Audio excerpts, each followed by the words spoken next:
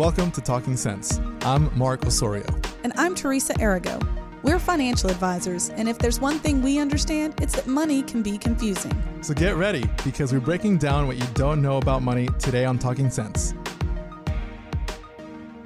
We've spoken in the past about our original reason for starting this podcast, to teach people what they don't know about money. Right. And before I began my career here, there were lots of terms that I had heard, but I honestly didn't understand them. No. So one of the things we've talked about is how we want to help you decode those. So today we're going to tackle cost of living. As the name suggests, cost of living is the amount of money needed to cover your basic expenses based on where you live. But why should you care about this topic? Well, that's because it affects a lot of your life. So we're going to talk about a few different areas of your life that this affects. Even beyond just your living expenses, and what we talk about a lot of times is people lowering their expenses to make that cost of living go down. Yes. Right?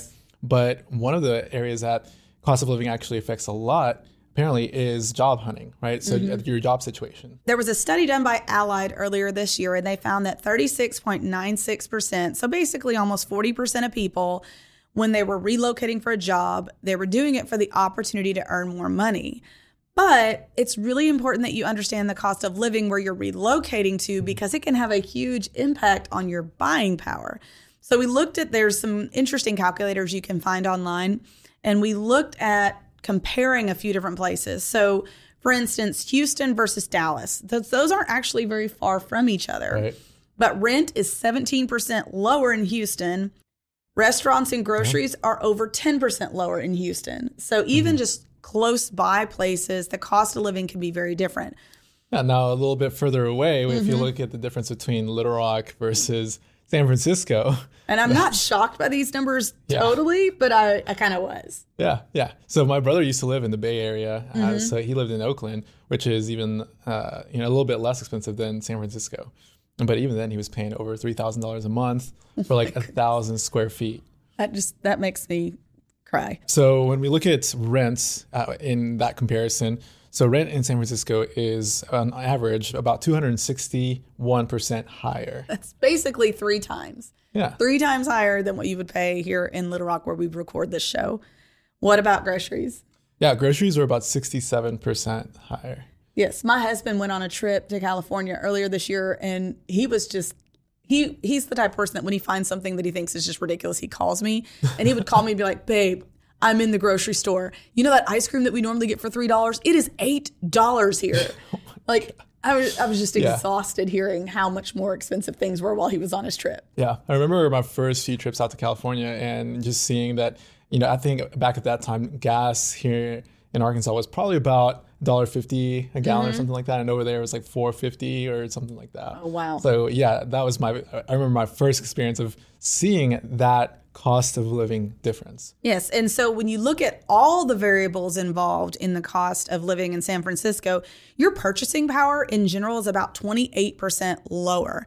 So if your increase in pay is only 20%, you're actually losing ground there. Yeah. So it's really important to make sure your income at the new location is going to be sufficient to offset the cost of living differences before you lose your purchasing power and before you make that job decision. It's really interesting what you were talking about earlier with the differences even in shorter distances, right? I've talked to many folks here that work here in Little Rock, but they'll live in Conway, for example, or Cabot, or, because the cost of living there is actually even less than here in Little Rock. Yes, I did that for a long time. I lived in Conway and worked in North Little Rock. And then I've lived in Bryant and worked in Little Rock. So it's why a lot of people commute, because of simple things like trying to get groceries. Yeah. It can be ridiculous, the differences between here and even Maumelle. Right, which I'm sure that also kind of changes whenever the price of gas fluctuates so much like it has over the past couple of years. Yes, and I've noticed even within my own town, the location of the gas station can affect how much you're paying for gas. Oh, yeah. Which you would think the ones next to the interstate are going to be the most expensive, but actually because they're in Marche, which is nearby North Little Rock kind of area, you got to live nearby. Those of you who live in the North Little Rock area know what I'm talking about. It's actually cheaper. Okay. Even though it's a half a mile away from the other gas stations. It's like right there at the interstate. Oh, okay. But, job hunting is one thing that cost of living should be considered when you're talking about it. The other is spending plans. inflation is a buzzword lately, right? Oh, yeah. And inflation does affect your cost of living. All of us are feeling it this year for the first time in a long time. I think we know it's happened. I mean, I know things are more expensive now than when I was in college, but I haven't really felt the pinch until this year. Yeah, that's significant, because from all of the inflation readings, right, the CPI readings as they call it, we've had quite a bit of inflation, and just until last week, right, we finally broke under that 8% inflation mark for a 12 rolling month period. Yes. So that was a big cause for celebration for and hopefully it's starting a trend that maybe it will come down a little bit. Who knows? Yeah.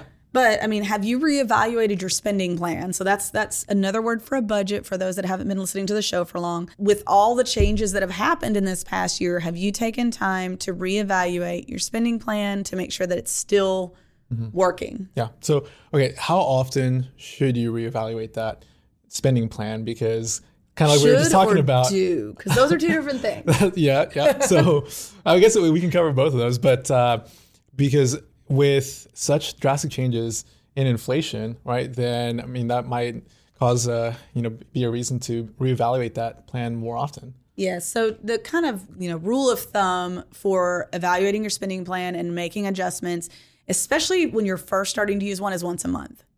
Okay. Now, many have gotten to where they don't have to really reevaluate it every month. They might look at it quarterly. But if you haven't looked at it in the last few months, it would make a lot of sense to make sure that it's still good data, because the reality is it's a junk in, junk out process. So if you put junk in, bad data in, then it's not as effective for you as it would be if you were to take the time to reevaluate those numbers and make sure they're right.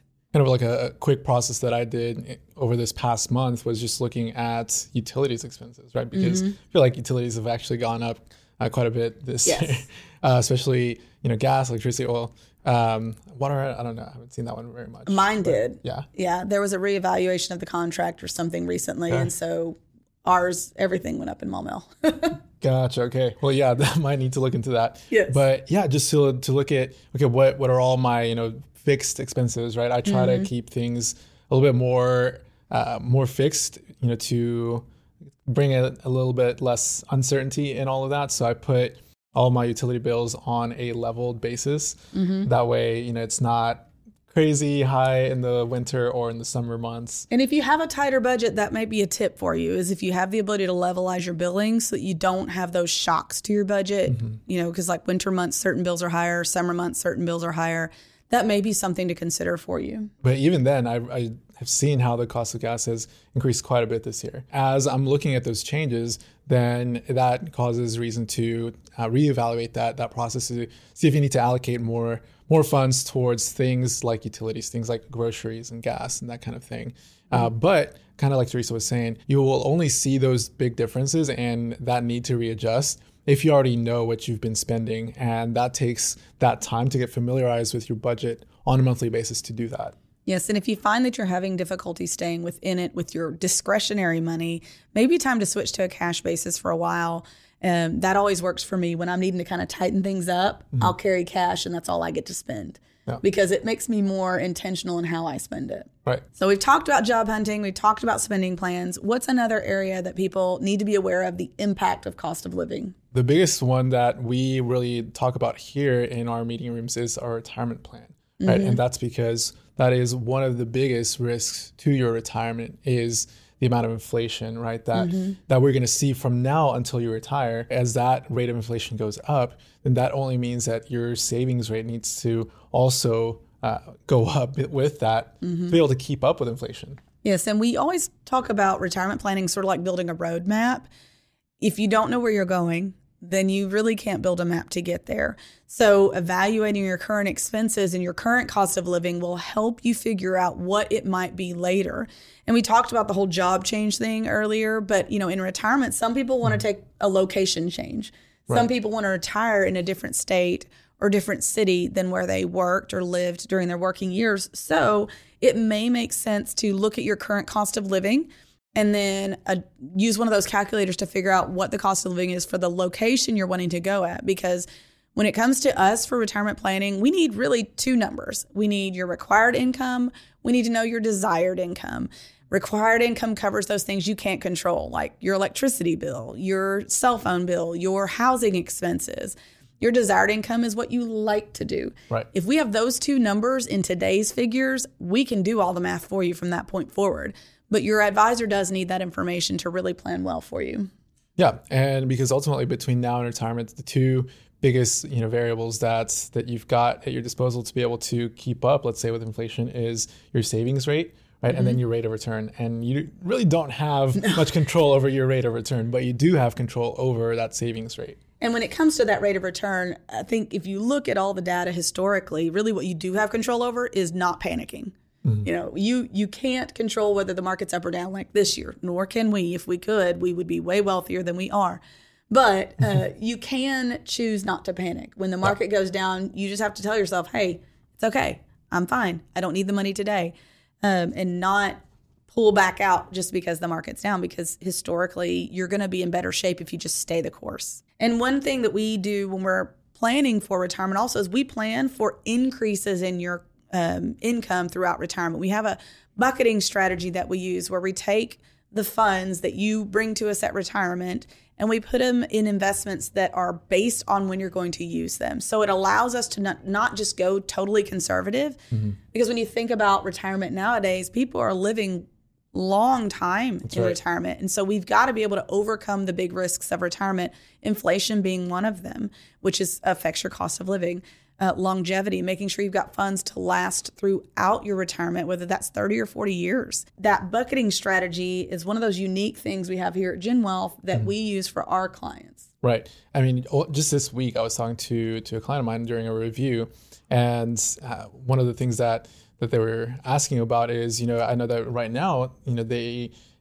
said we're in a very high growth, right? Meaning a lot more aggressive type of investment, right? So he was asking, okay, as we get closer to retirement, we're going to be dialing that back, right? And I went through and explained exactly what you just did, right? Through our bucketing strategy. So that bucketing strategy, through that, what we were trying to do is make sure that you will always have a growth component to your retirement funds, because even when you retire, right, a misconception that a lot of folks can have is that you're supposed to be completely conservative and not really looking for any sort of aggressive growth anymore or anything like that. And that could be a really, really hurtful philosophy to have, because even when you're on day one of retirement, hopefully you still got 20, 30 more years, to live using those funds. So that just shows that huge need to keep growing those funds, because a gallon of gas won't cost the same in day one of retirement than it will in year 20, year 25 of retirement. And the reality is you don't need every dollar day one.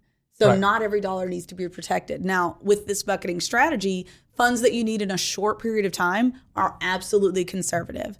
But if you don't need it for 10, 15, 20, 25 years, why in the world would you set it on the sideline and get 1% to 2% on it if you don't have to? So that's the beauty of the segmentation process there. But again, to get there, to know what we need to do to get there, we've got to start here, and we've got to understand what your cost of living is today.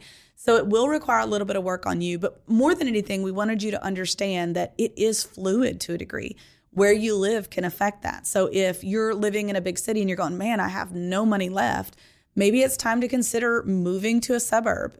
Maybe you have the ability to take a job somewhere, but make sure you're considering the impact of your cost of living so that you can make the best decision for you and your family. The last thing that I would say as well is when you're looking at your cost of living, right, if you're used to a very lavish lifestyle, right, then that's only going to require more funds in retirement as well, right? So a lot of times what we have to do is just to lower that cost of living to make retirement more affordable for people. So if retiring early is your goal, then that might be something worth looking into. Yes, so it's time for our 2 cents.